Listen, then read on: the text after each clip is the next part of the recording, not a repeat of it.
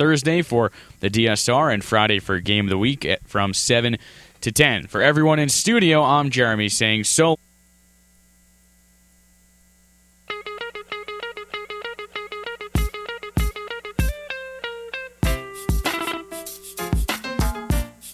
Navarre gives to Perry. Perry through the middle. Touchdown, Michigan! And the Wolverines have won it in overtime. Michigan wins by a score of 27-24, and the team storms the field to mob Chris Perry.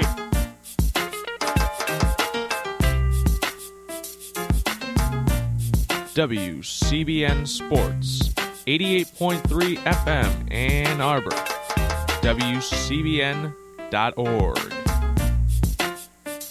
Grabs on to attempt it for the Wolverines. Holds her breath, Ann Arbor, as Navarre gets set. Places down, kick is up. It's long enough. It's good! It's good! Michigan wins the game! Michigan shocks Washington, and the Wolverines are victorious.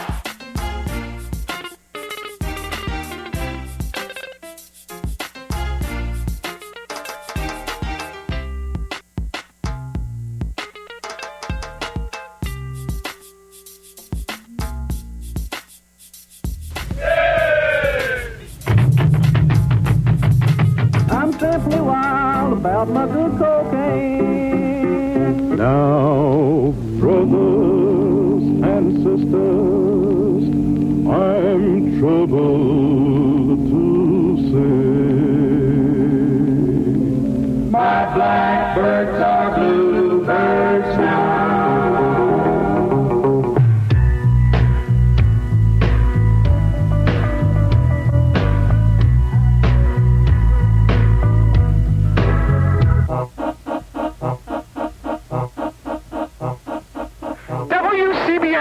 FM Ann Arbor, the home of freeform, the discriminating listener's choice in the belly of the beast.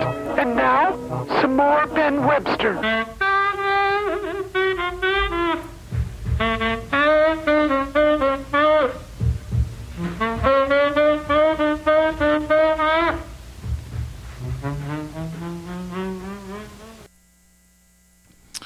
Well, good evening and welcome to another edition of Gray Matters, the weekly news and media talk show. My name is Dick Whaley.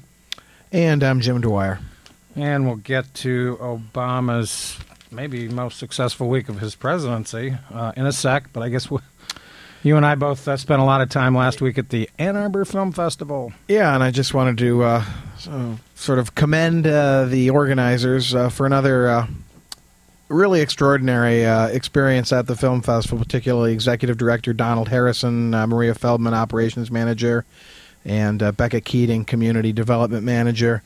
Present throughout the whole festival, helped facilitate a number of interviews that WCBN was granted with filmmakers and so forth, and just a pleasure overall. And I even agreed with most of the judges' decisions, with one exception that I do want to mention because I did some looking around online today, and the film that I thought was the much better documentary and should have won the Best Documentary Award is available on DVD, and short of its making a reappearance here in town, which it possibly might, it was just an extraordinary film called Tehran Has No More Pomegranates, a very playful, historical look at the development of the city of Tehran.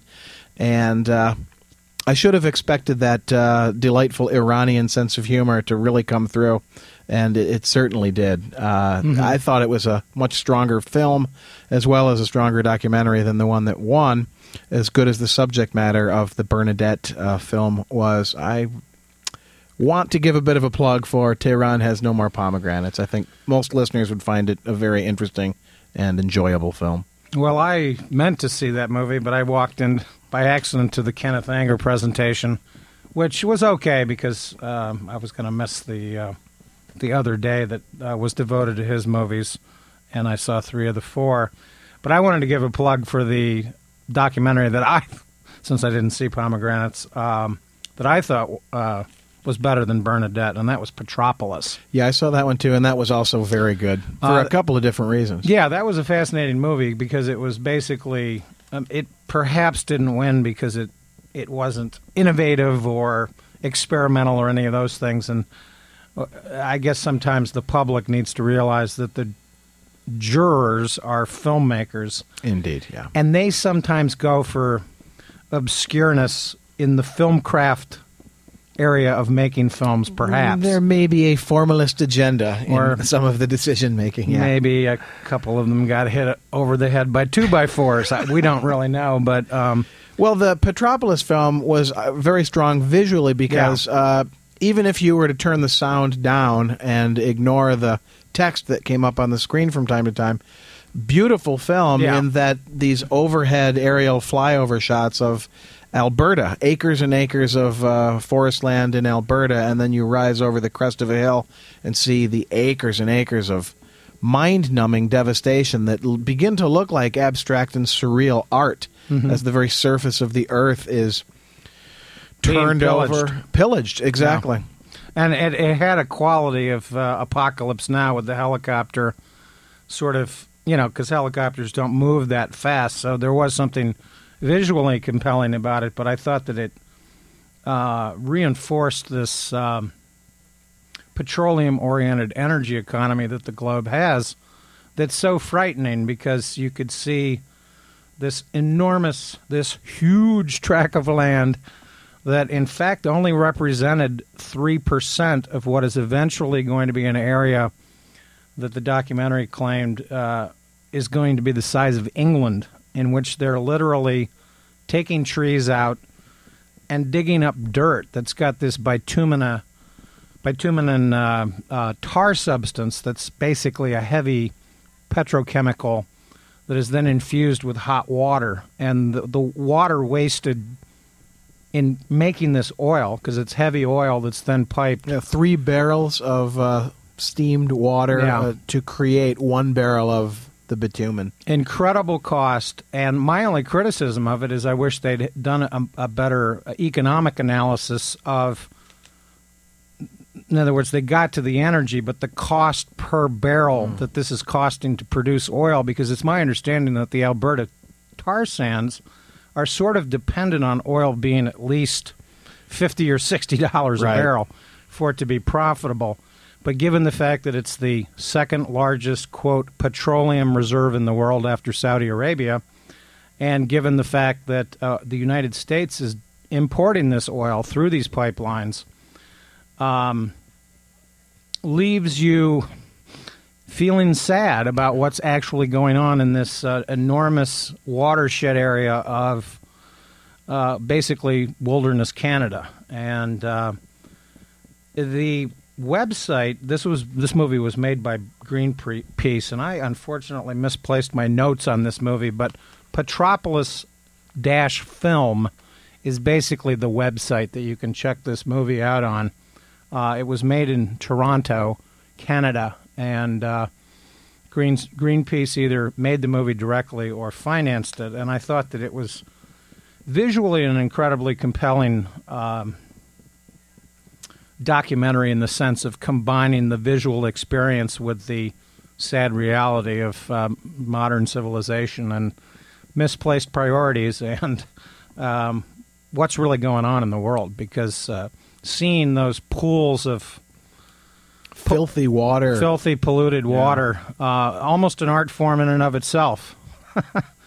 Like a abstract, painting. surreal, like a Jackson Pollock just throwing, And just seeing the enormous bulldozers and steam shovels piling this dirt into dump trucks that are then being hauled off-site to another processing area was I thought, very profound.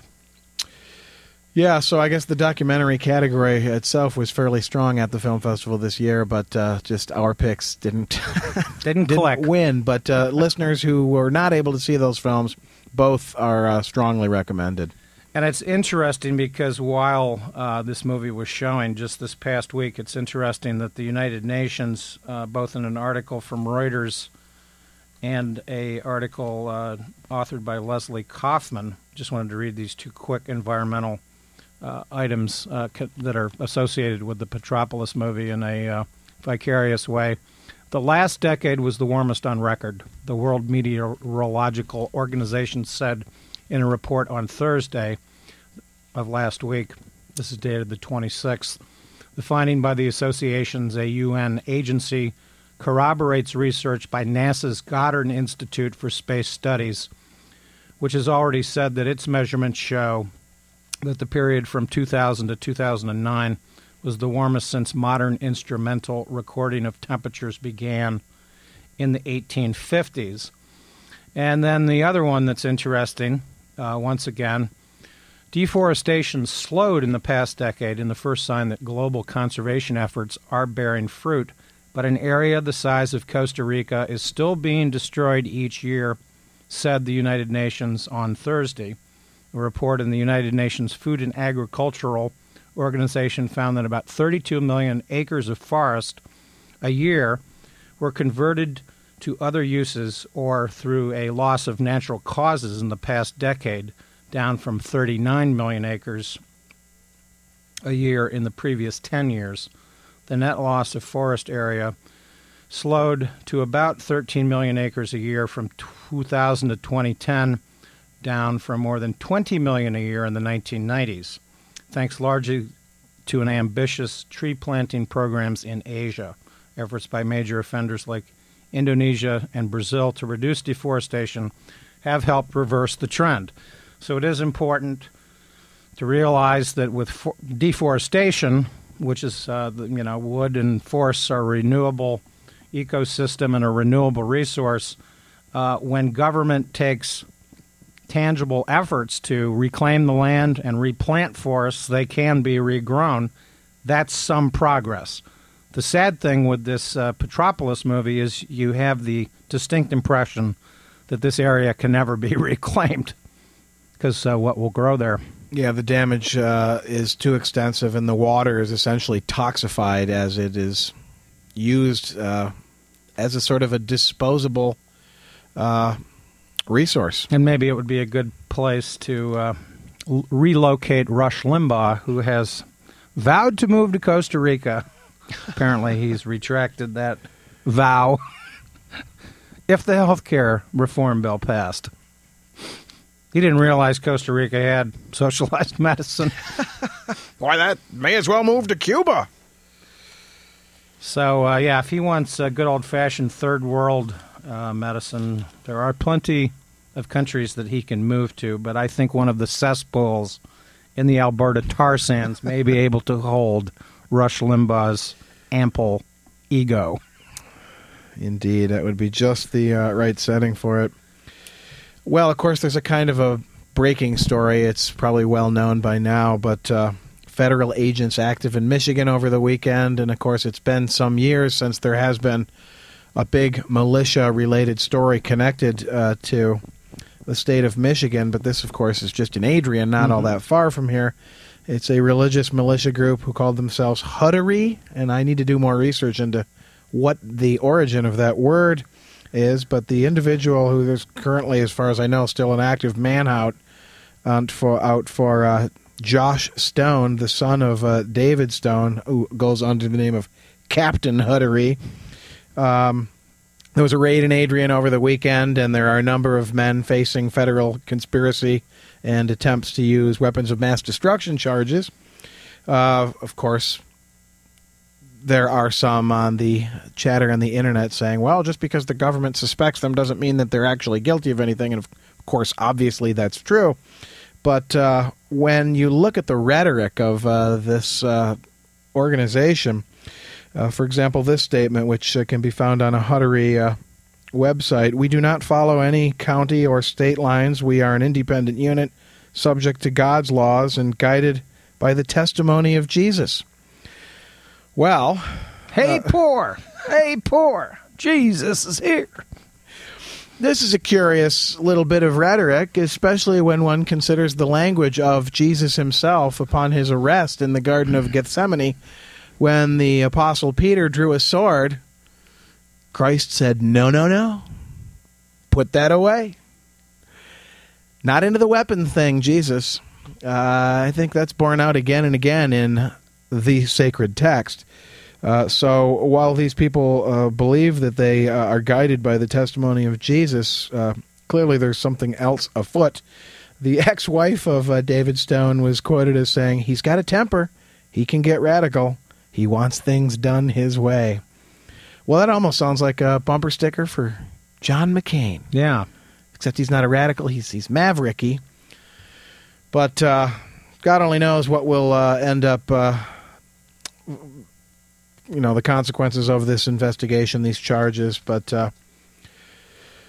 not too big of a surprise that this sort of activity... Yeah, and there's been a proliferation of these kinds of organizations. Atmosphere of hatred associated with the teabaggers. Hysteria, and I like to call the Tea Party Nation, since it's TPN, are their initials, the Twits, the Pratts, and the Nincompoops. Well, really, in another way, they're almost very much like Tories. I mean, they call themselves Tories. Well, they're kind of clueless about how we obtained these deficits. It'd be nice if Sarah Palin got a little more education somewhere. Well, she's only got the two hands to write notes on. Write notes down and writing them on her forearm. To attribute all these structural deficit situations with state and federal governments, solely to Barack Obama is ludicrous. I mean, there's an element of racism. In fact, there was another late-breaking story today that Eric Cantor, who went on some tirade last week, he is the Republican whip in the House. He represents a district in Virginia. His congressional office was shot at last week, and then he came out and had a press conference denouncing the Democrats for trying to exploit the threats and the violence that have been going on. But apparently, in a late-breaking story, there was a man arrested today, another weirdo. Sounds like a one-man army, but... he, of course, had blatantly anti-Semitic attacks on Cantor and his wife and family. Cantor happens to be Jewish.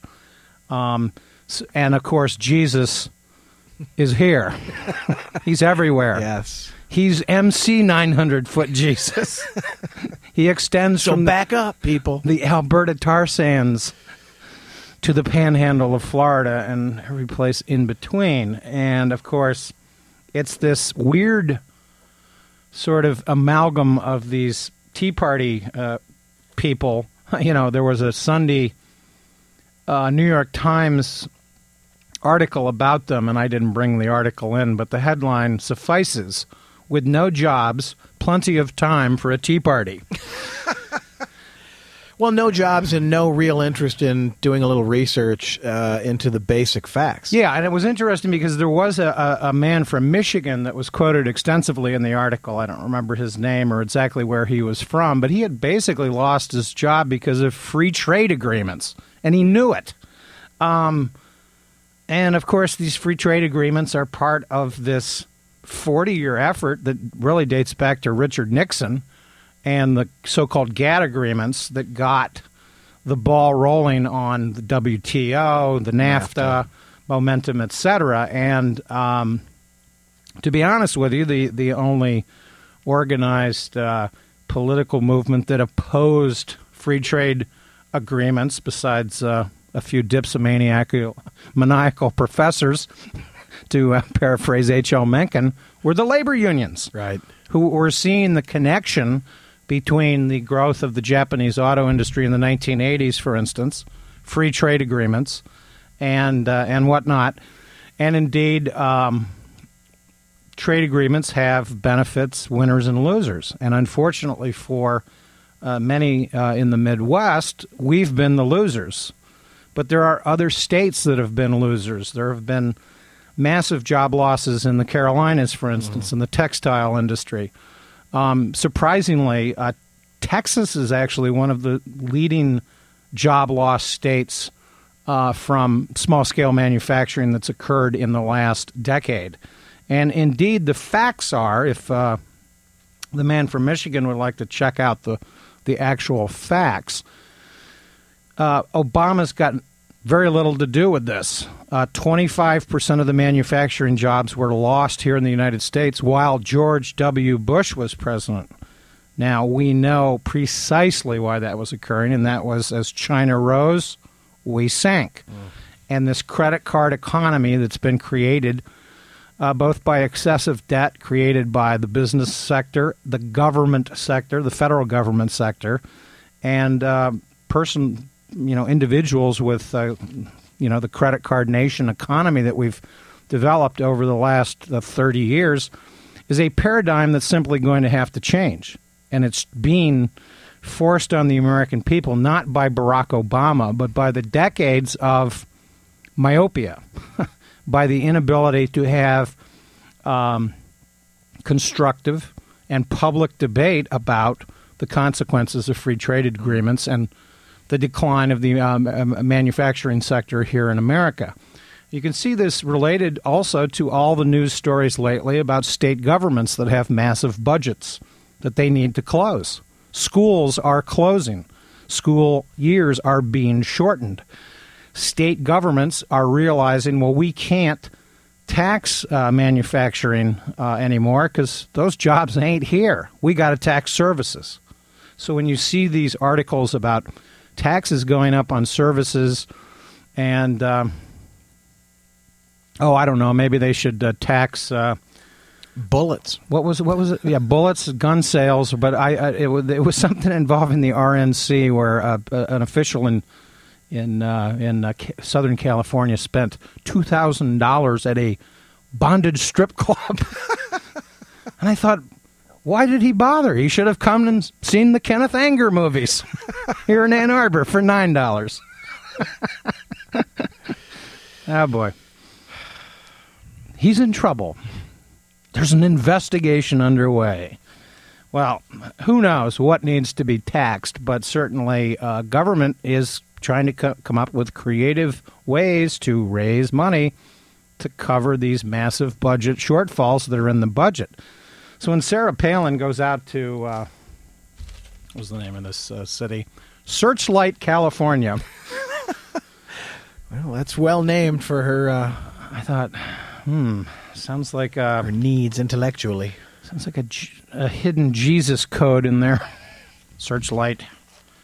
Wasn't it the Watchtower? Well, maybe I was thinking there'd be a bunch of people in the crowd with flashlights singing George Clinton. Yeah, flashlight, neon light. Like the guy that gave the lecture on Finnegan's Wake. George Clinton was so smart, he would just show up at the concerts and let the audience do all the singing. Just hold the mic out. You do the work. Well, we'll give her a brain damage award for, once again, ripping into just nonsense. Here's her rhetoric that's so charming. How's that hopey-changey thing working out for you? We need a commander-in-chief, not a professor of constitutional law giving us a lecture. We're saying the big government, big debt, Obama, Pelosi, Reid spending spree is over. You're fired. We're not going to sit down and shut up. Well, I kind of wish you would. Hopey-changey. Hopey-changey. That sounds like some sort of new Indian tribe. Mavericky. Stupidity. She's a real work in progress. And speaking of works in progress, let's give Mike Cox, our Attorney General, a brain damage award. In an obvious, stroke of political opportunism, it's important to realize that Mike Cox is running for governor of the state of Michigan on the Republican candidacy platform, and he has joined a lawsuit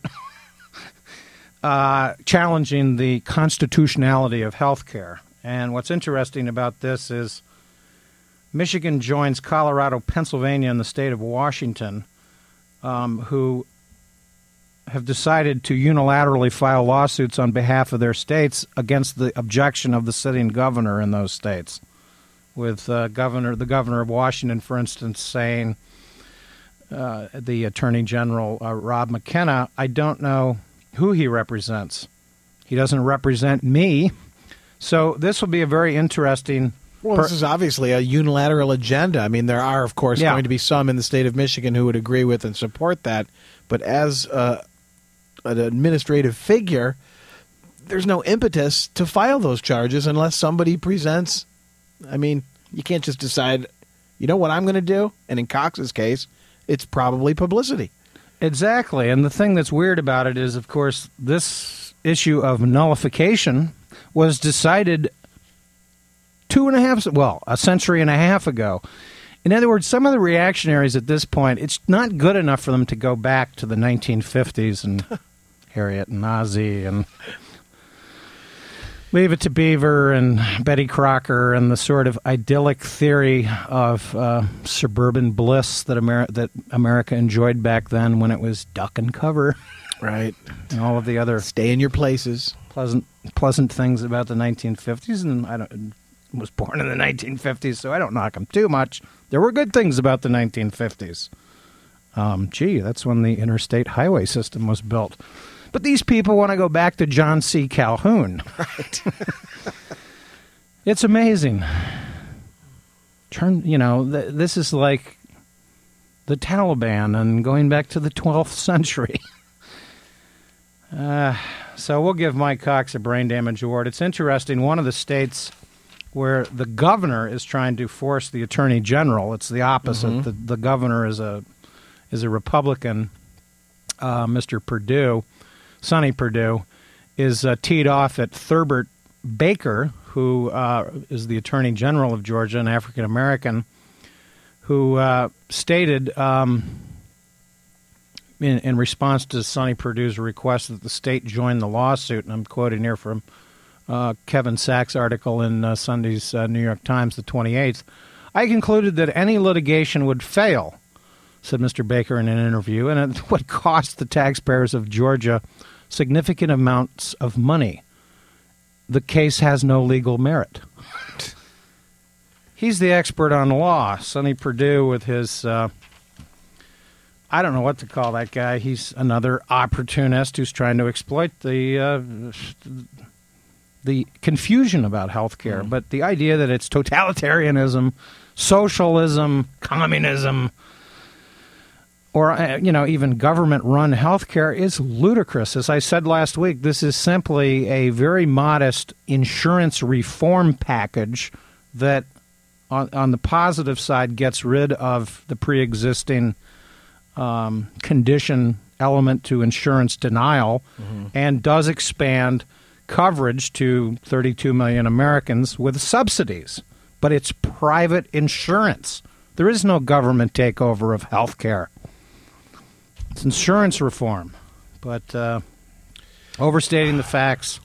And some people want to believe the fear. I mean, because it's comfortable for them to be afraid, as strange as that may sound. We're nearing the top of the hour, and I think Morgan might be doing the program tonight, so we'll... we're at sort of a disadvantage. We noticed that the clocks have stopped at 6:15, and we know that's not right. Well, just a few minutes left. I think I've got, 2 minutes left, 6:58 here by my watch.